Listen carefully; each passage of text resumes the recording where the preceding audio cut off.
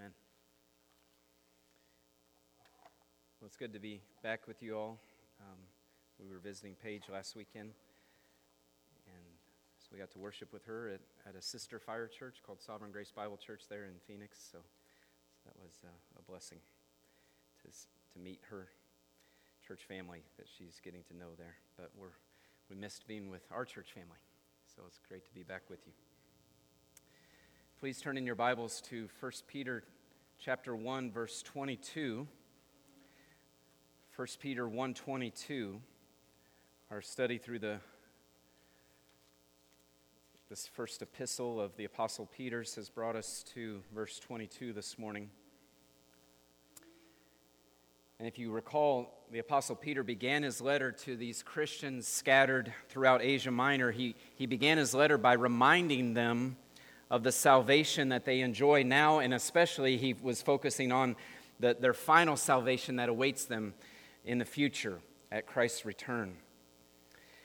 So that was the beginning of the letter, but then ever since verse 13, really, of chapter 1, Peter has been exhorting them.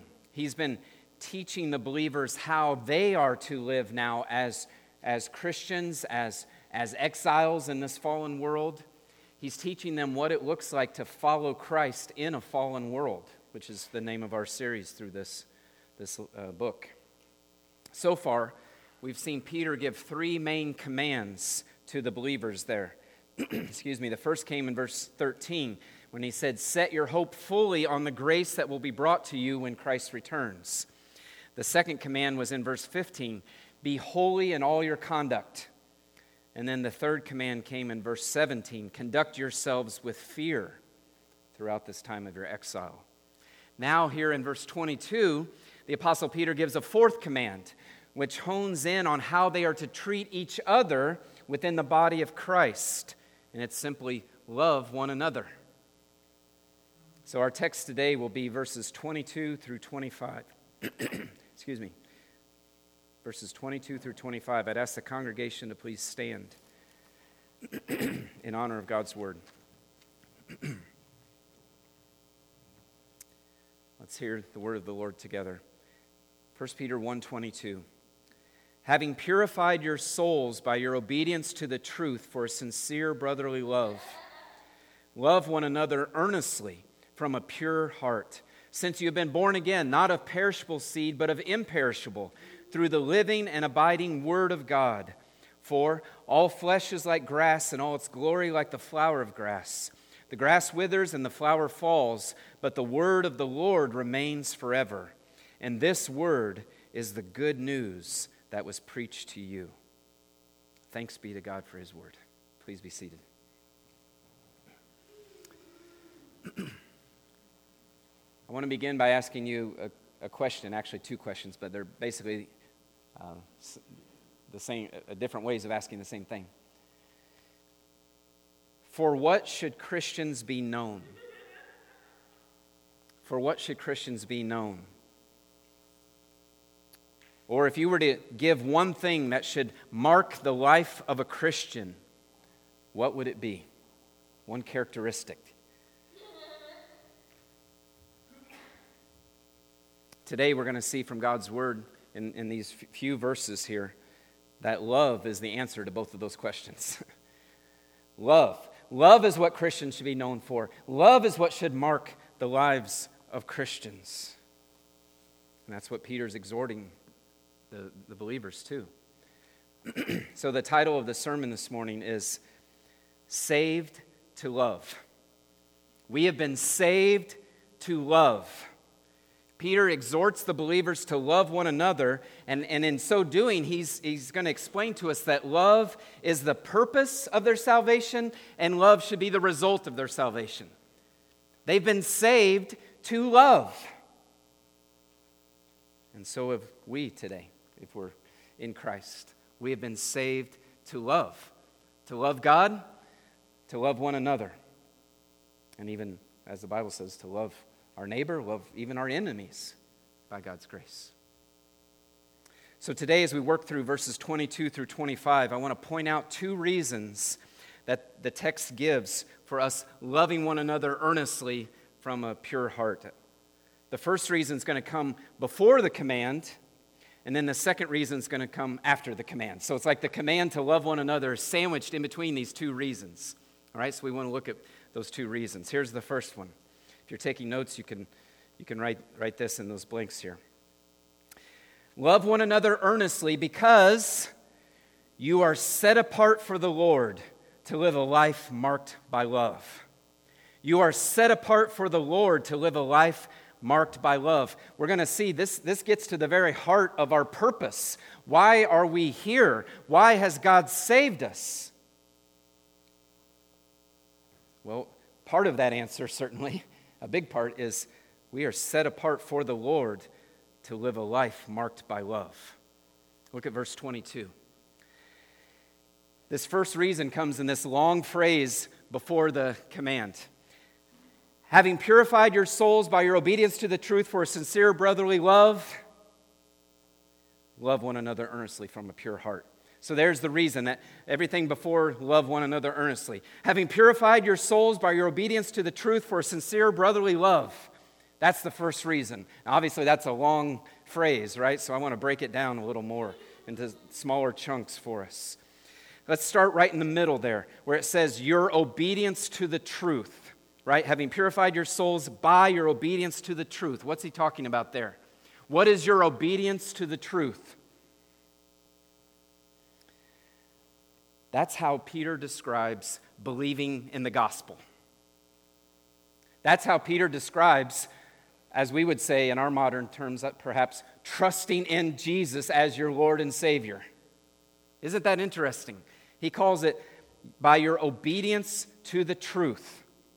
We're going to see examples of this throughout the letter. Peter describing believing in Christ, believing the gospel along those words. In chapter 2, verse 8, it says this, talking about unbelievers. They stumble because they disobey the word as they were destined to do. So see, they're unbelievers because they're not obeying the word or the truth of the gospel.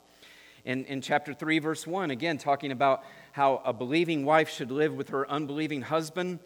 Likewise, wives, be subject to your own husbands, so that even if some do not obey the word, they may be won without a word by the conduct of their wives. So see, he's describing the fact that the fact they don't believe in Jesus means they're not obeying the word. Chapter 4, verse 17. For it is time for judgment to begin at the household of God. And if it begins with us, what will be the outcome of those who do not obey the gospel of God? Again, talking about unbelievers. Those who do not obey the gospel of God. And by the way, it's not just Peter who describes believing the gospel as obedience. The Apostle Paul uses this same description in a couple places, but I'll just point out one. 2 Thessalonians 1:8, when he's talking about, he says, the context is he's saying when Christ returns, he's going to bring judgment on those who, quote, who do not know God and on those who do not obey the gospel of our Lord Jesus Christ. Or Lord Jesus, it just says. That's 2 Thessalonians 1:8. So I think that's interesting, and I didn't want to just gloss over that too quickly. Believing in Jesus is obeying the truth of the gospel. Now, what is the gospel? The gospel means good news, right? So the gospel is a proclamation of good news. It's the good news that through his life, death, and resurrection, Jesus has defeated sin and death and evil. The gospel is the proclamation of the good news that Jesus is Lord, right? He's lived, he's died, he's risen again. He's been exalted to the Father's right hand. He's ruling from his heavenly throne. So the gospel is a proclamation of the good news that Jesus is Lord, and he's defeated our enemies. He is Lord, and he commands everyone then to repent. That's what Paul says in Acts 17, right, when he's preaching to the men in Athens. The Lord Jesus is Lord and commands everyone to repent and embrace him as Savior and Lord through faith. So that's the gospel. It's that proclamation. We could say one more thing too. The gospel is good news that all who do repent and believe will receive forgiveness of sins. They'll receive entrance into Christ's eternal kingdom. They'll receive and be given eternal life with God. So you see, the gospel is a proclamation of news of what Jesus has done, of who Jesus is, of what he commands us to do, of what he promises to give those who repent and believe. So it's a proclamation of good news, and I hope you see it's a proclamation of news that demands a response. What is the obedient response to this truth? What is the obedient response to the truth that Jesus has lived, died, risen again, exalted? He's defeated sin and death. He is Lord. He commands everyone to repent. What is the proper response? Repent. Repent and believe the good news.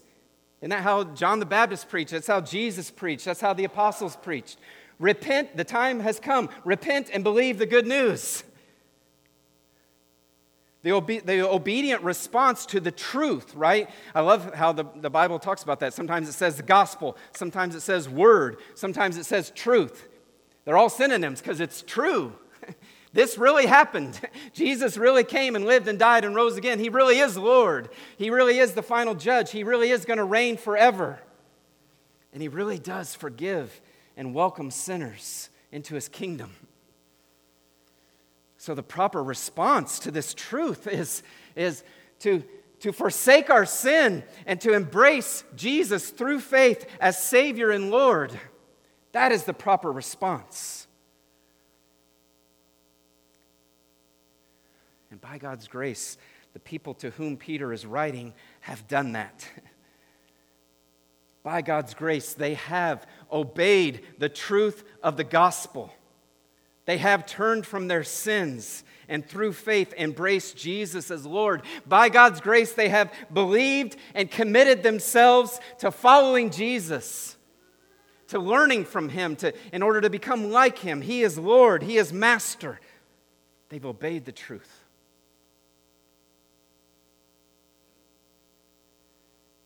And I linger here because I fear that some people listening to this sermon this morning have not done that.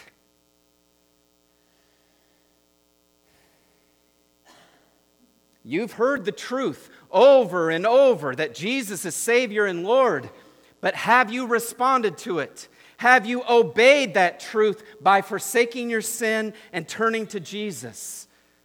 And again, I fear some have not done that.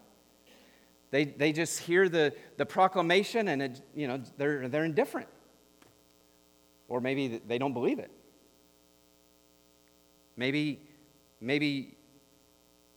you're sitting there thinking, I'm not going to submit to Jesus. I don't want him to be master of my life. I'm going to be master of my life. Or maybe you're sitting there thinking, you know what? This sounds too, what's the word? I can't think of what the word I want to use. Too narrow-minded. This is too exclusive. There's the word. This is too exclusive. I think there's other ways to God. I don't believe that Jesus is the only way to God. Matter of fact, some may be thinking, you know what? I'm going to get to heaven my own way. Whatever the reason may be. Some of you have not responded to the truth of the gospel. And so I plead with you. Don't delay. This is true. The gospel is the word of truth. Jesus really is Lord of the universe. Jesus really is the only way for sinners like you and me to be made right with our Creator. Jesus really is a powerful and loving and faithful King. And he really does welcome sinners into his kingdom. He really will forgive your sins.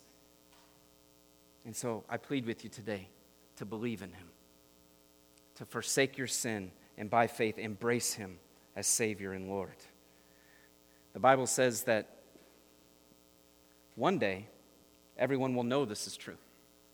Right? Whether the gospel is the proclamation of truth, and whether you believe it or not, it's still true. And one day, everyone will know it's true, because one day every knee will bow and every tongue will confess that Jesus is Lord. But if the person is doing that on that final day for the first time, that's too late. The person that did not in this life forsake their sin and turn to Jesus, on that final day, they'll hear from King Jesus, "Depart from me, you cursed, into the eternal fire prepared for the devil and his angels." Matthew 25:41. So again, don't delay. Don't delay. Jesus is Lord. Jesus is King, and He's a good and gracious King. So obey the truth of the gospel today and come to Him. Give your life to Him.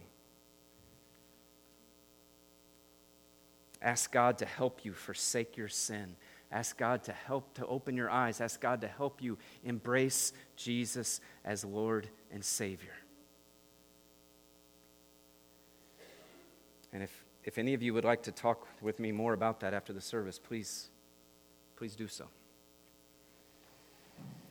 Like I said, the people Peter is writing to, by God's grace, have done that. They've obeyed the truth of the gospel. And look what Peter says happened when they did. Verse 22 again.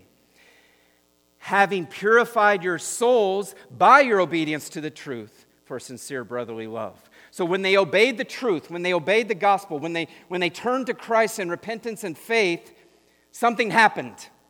It says they purified their souls. That word purify means to consecrate, to set apart. Obviously, sometimes in the Bible, it talks about God doing that to us. Here, it's actually saying we do that, right? When they believed in Jesus, they set themselves apart from the sinful world, and they set themselves apart for service to God. That's the idea behind consecration, or purification, as the ESV says. It means you're set apart for God. You're set apart from this sinful world for God, for God's glory, to be used by God. This participle, having purified, is in the perfect tense in Greek, which I point out because that's significant. That means it was a previous action that now has abiding results, ongoing results. So having believed in Christ at a place in the future, having obeyed the truth of the gospel, having forsaken their sin and turned to Christ, now they are in this state of being set apart for God. That's what having purified your souls looks like. So again, this is helpful, I trust, to us, reminding us what it even means to be a Christian. As Christians, we are set apart for God.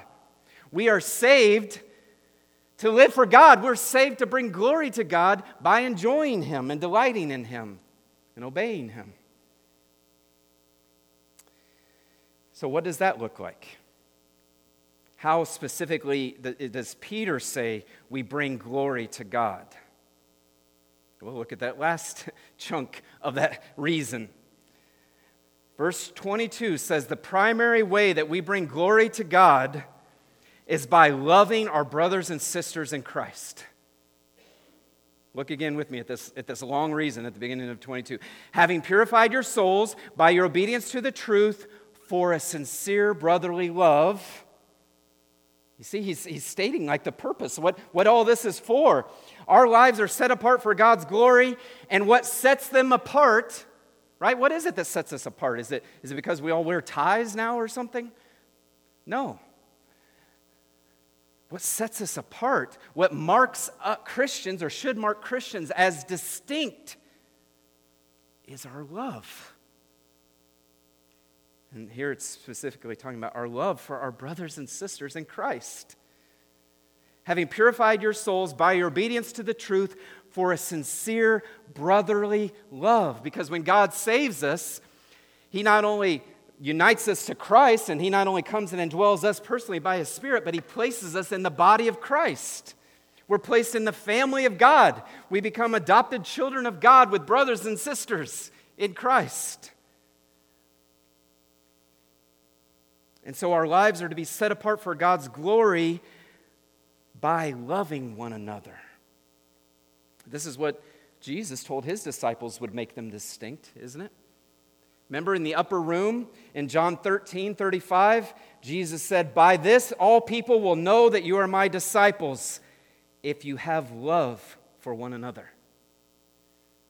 You think that was in Peter's mind by the Holy Spirit as he's writing this?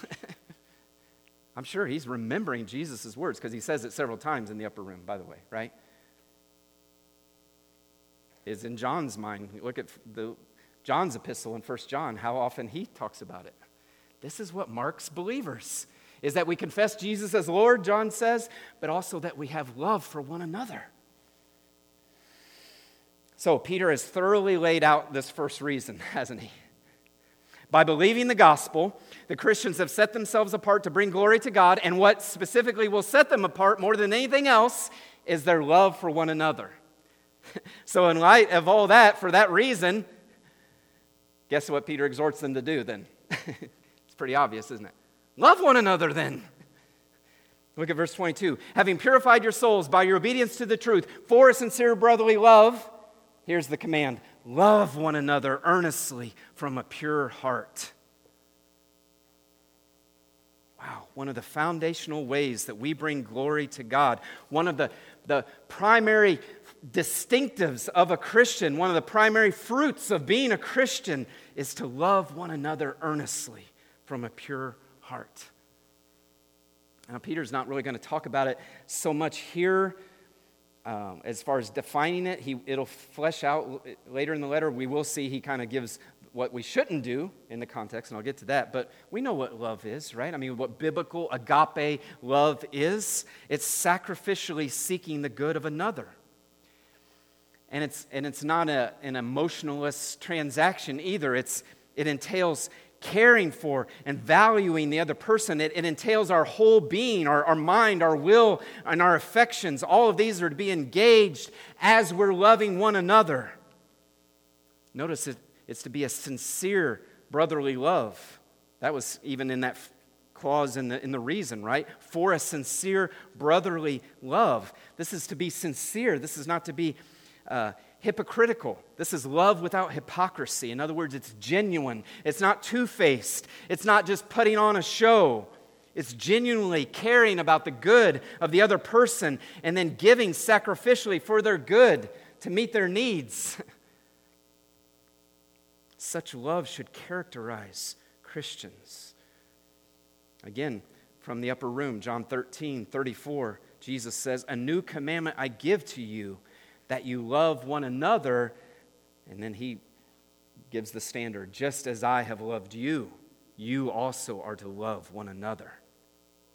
And then the verse we read earlier, "By this all people will know that you are my disciples, if you have love for one another." And then a couple of chapters later, when Jesus is praying in the garden, in his high priestly prayer, John 17, verse 22, saying to the Father, "The glory that you've given me, I've given to them, that they may be one, even as we are one, I and them and you and me, that they may become perfectly one, that they may become perfectly one, so that the world may know that you sent me and loved them, even as you loved me."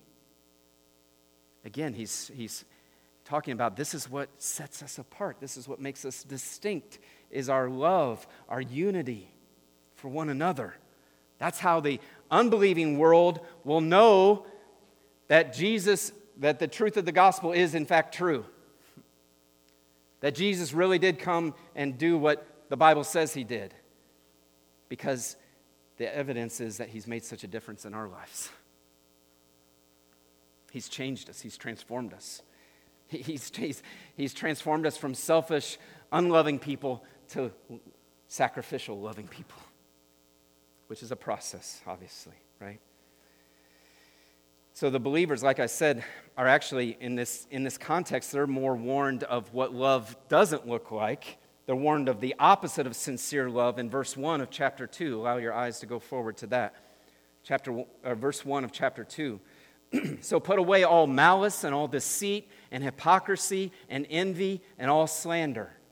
Now verse 1 there serves as a transition into chapter 2, kind of a transition from this section on love, but also then it's transitioning into this section on God's Word. So we're going to talk more about it next time, Lord willing. But I trust you see, we kind of have here the put off and the put on, as the New Testament often gives us, right?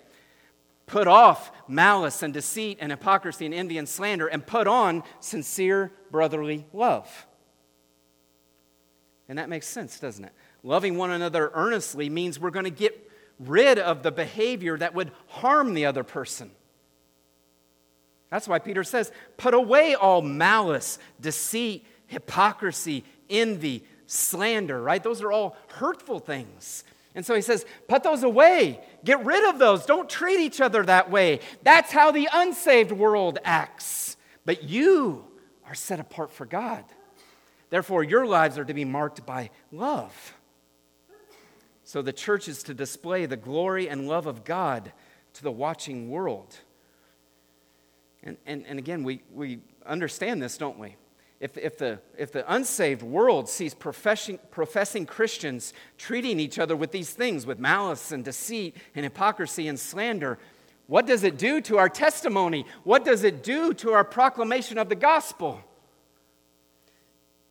It undermines it, doesn't it? It calls it into question.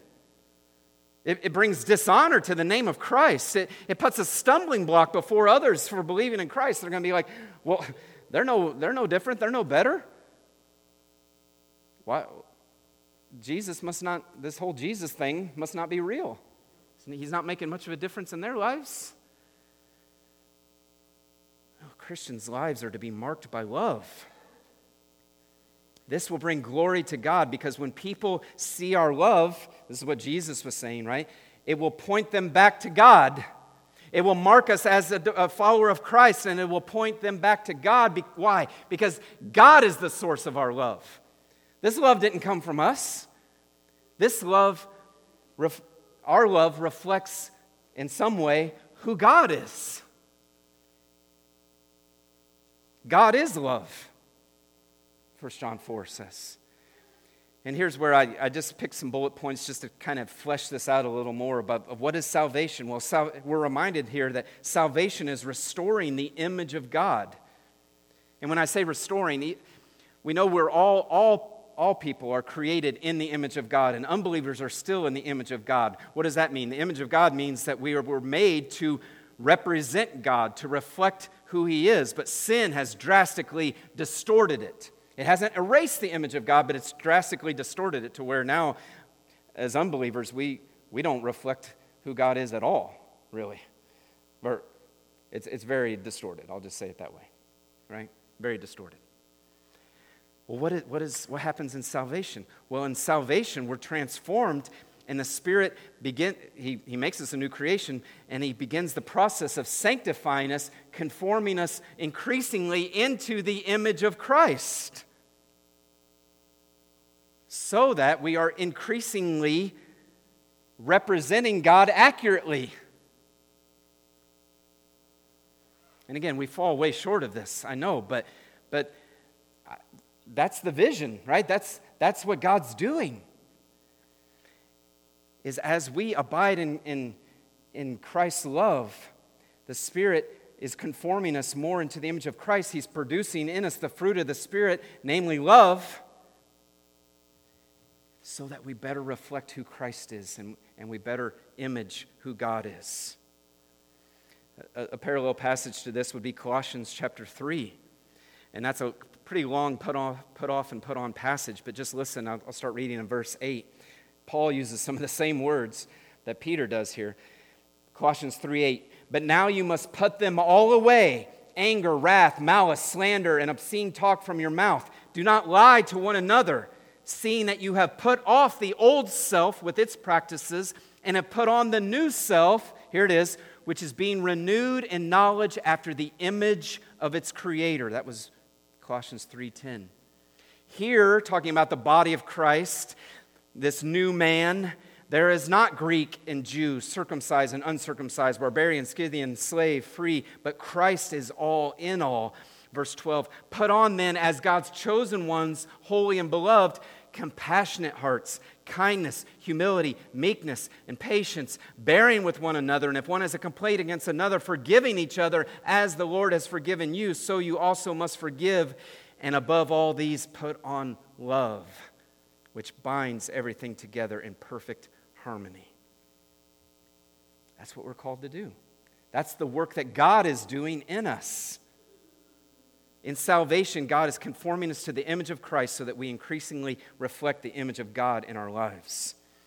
And again, this passage in 1 Peter 1 not only reminds us that salvation is restoring the image of God, but also that second bullet point is salvation has placed us in the family of God.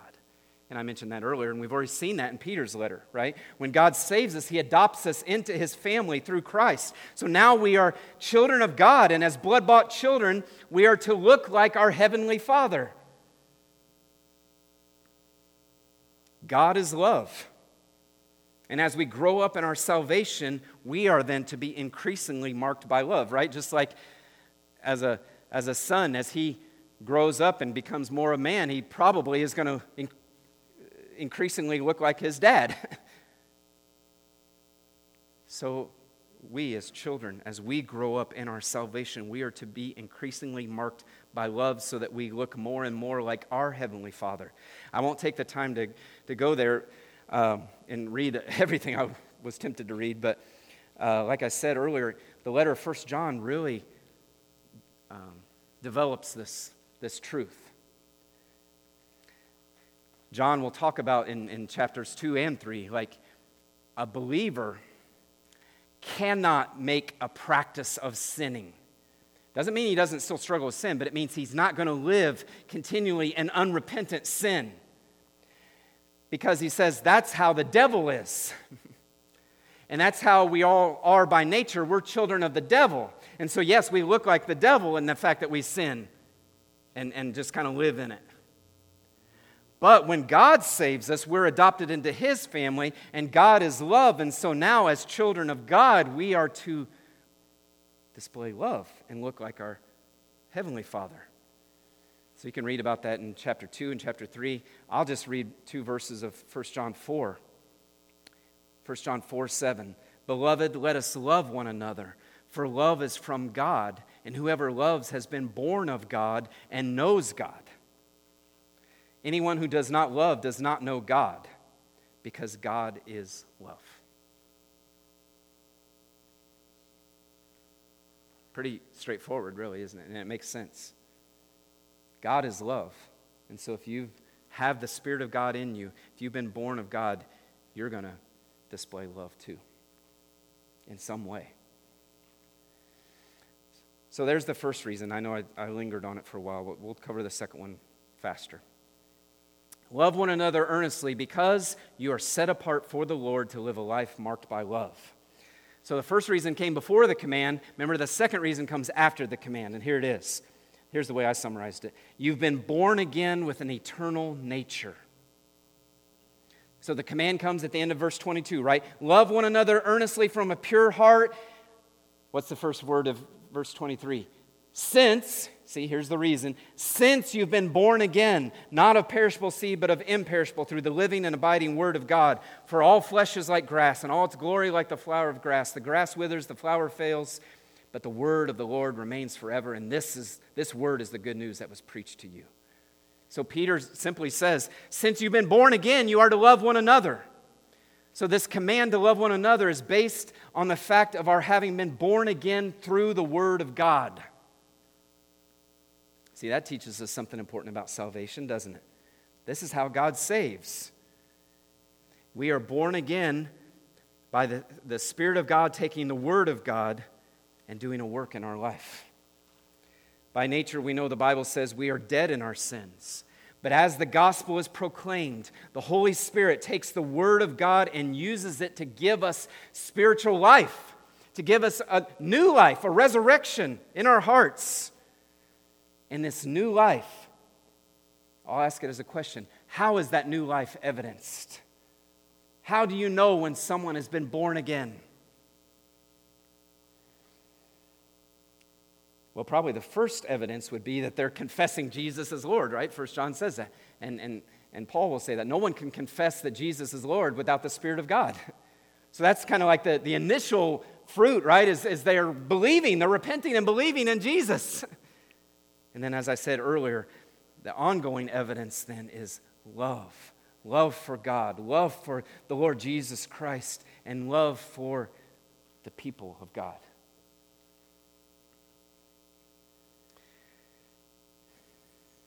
So Peter's point here is that this new life that God has given us will bear the fruit of love to others. The ongoing evidence that we have new life is going to be love, and certainly the other fruit of the Spirit, right? Being displayed in our lives. And really what Peter's doing in these verses is he's showing the superiority of this new life by really contrasting the seed that brought about this new life versus the seed that brought about our old physical life. That's what he's doing here. He's saying this new life is far superior to our old life. Our old life came from the perishable seed of human procreation, right?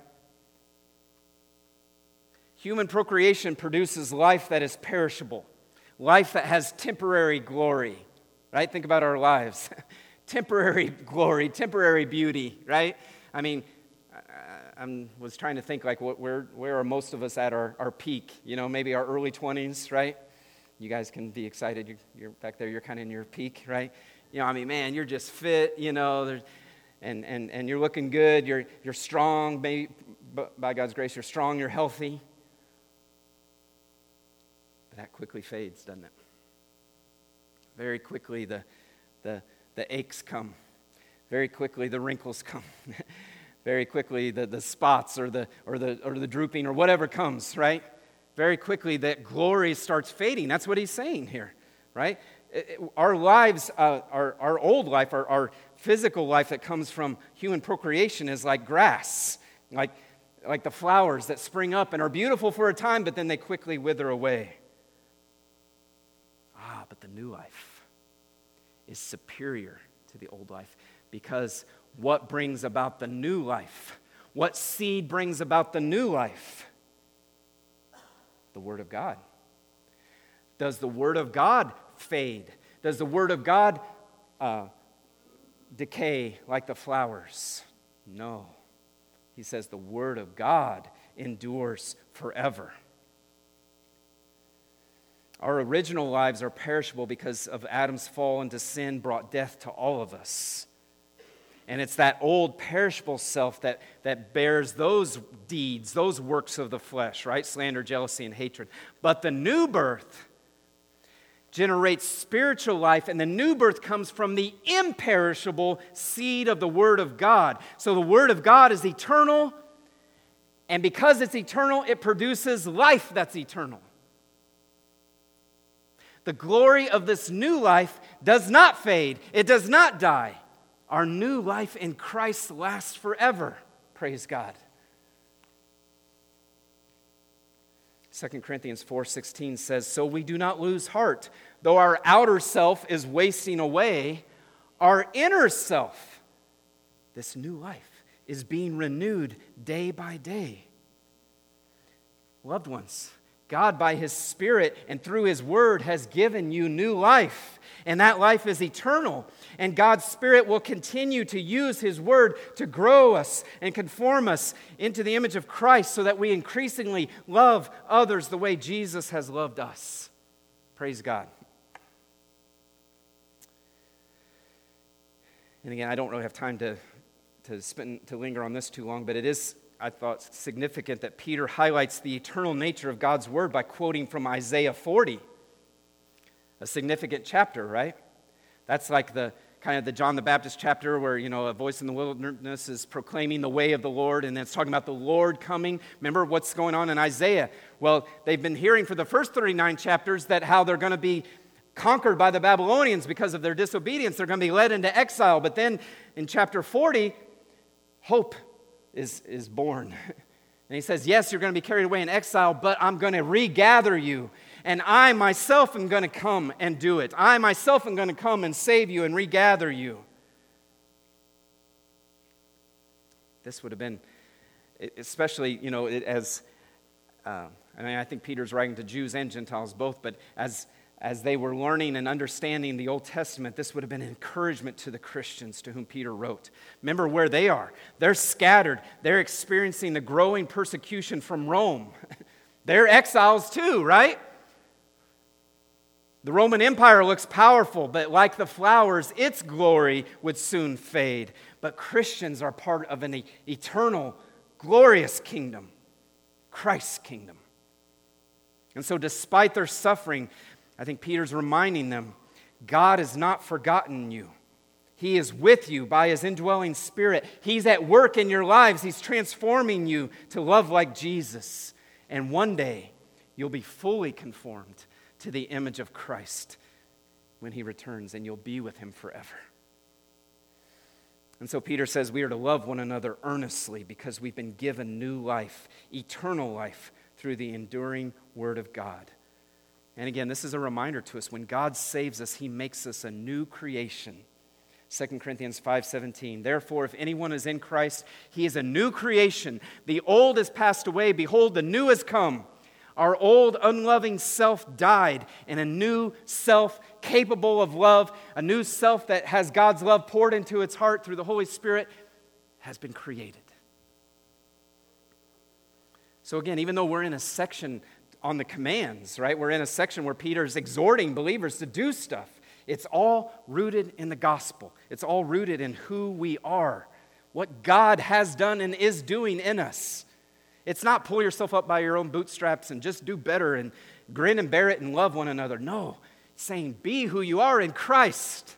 You have been born again. You have God's seed, imperishable seed living in you. We have new life in Christ.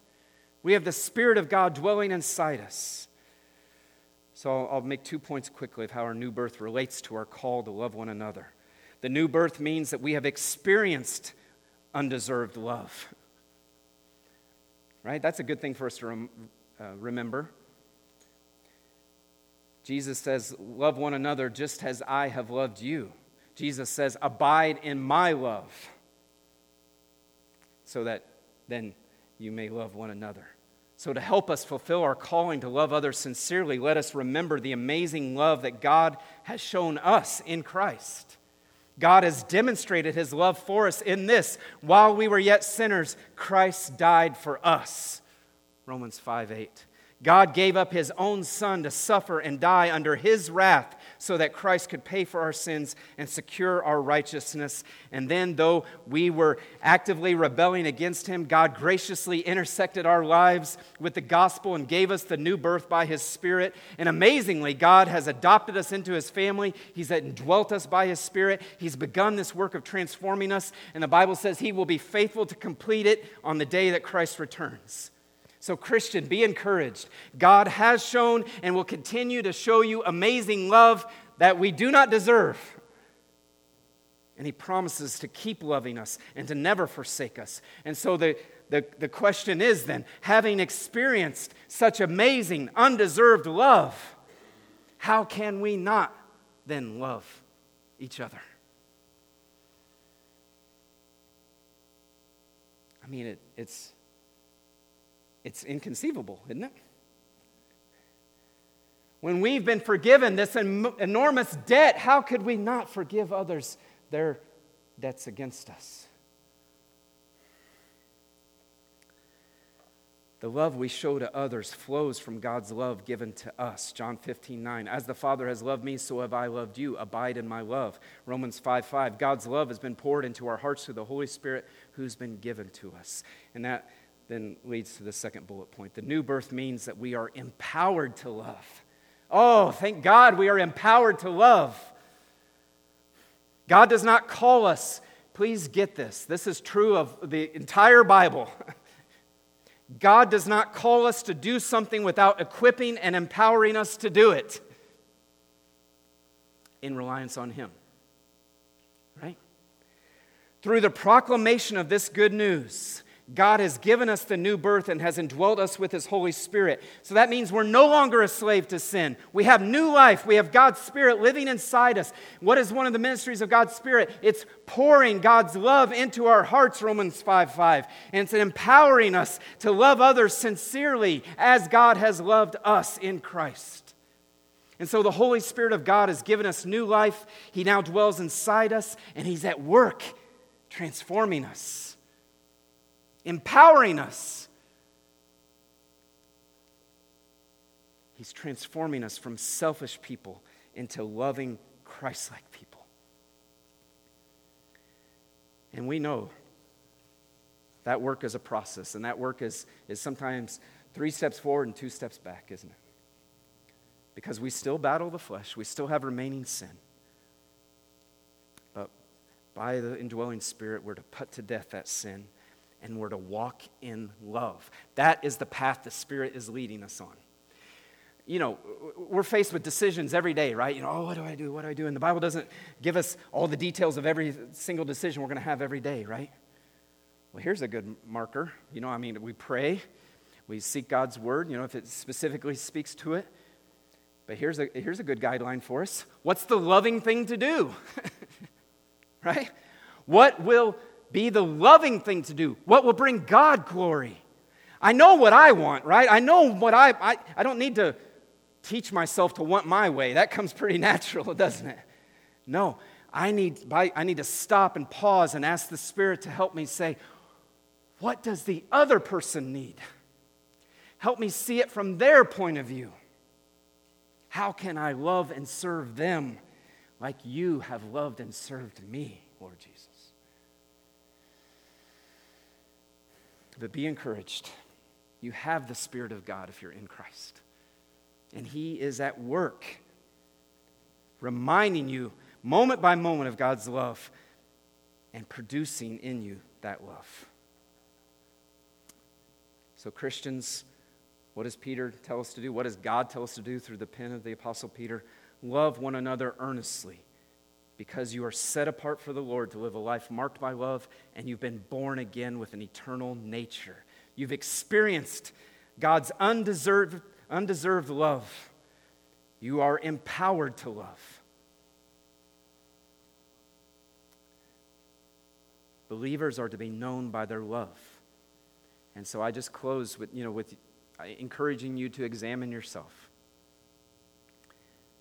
Christian today, are you known for your love? Is your life marked, not perfectly, none of us could do that, right? But is your life marked by, is it characterized by love?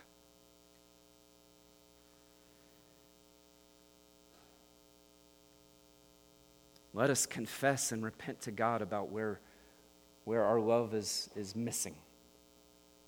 Let us. That's a good way to respond to the message today.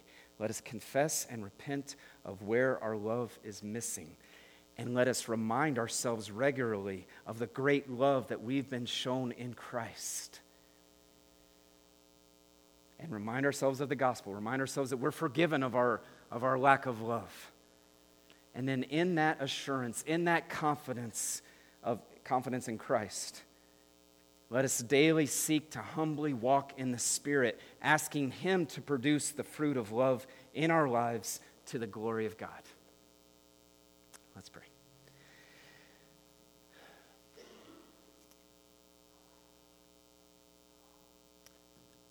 Oh God, we stand in awe of you, Lord.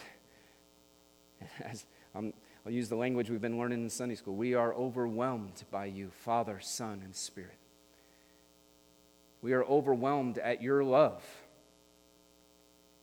Your love that would choose to save sinners like us. Your love that would humble yourself and come and take on human nature and live and suffer and die in our place. Your love that would forsake your own Son so that we could be forgiven. Your love that would come and give us the new birth and indwell us. We are amazed at your love. Thank you for showing us your love. Thank you for not just dripping little bits of your love into us, but pouring your love into our hearts, overwhelming us with the flow of your love. Thank you for saving us from our lives of selfishness, and thank you for making us new creations.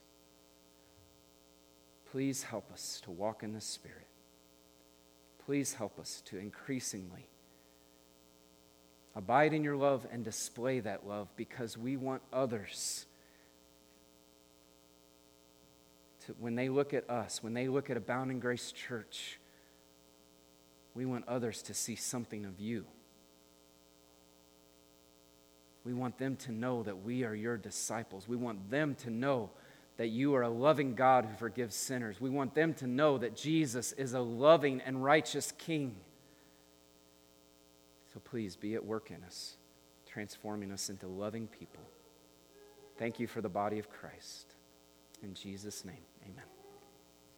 Let's stand together, please, and sing another song of praise.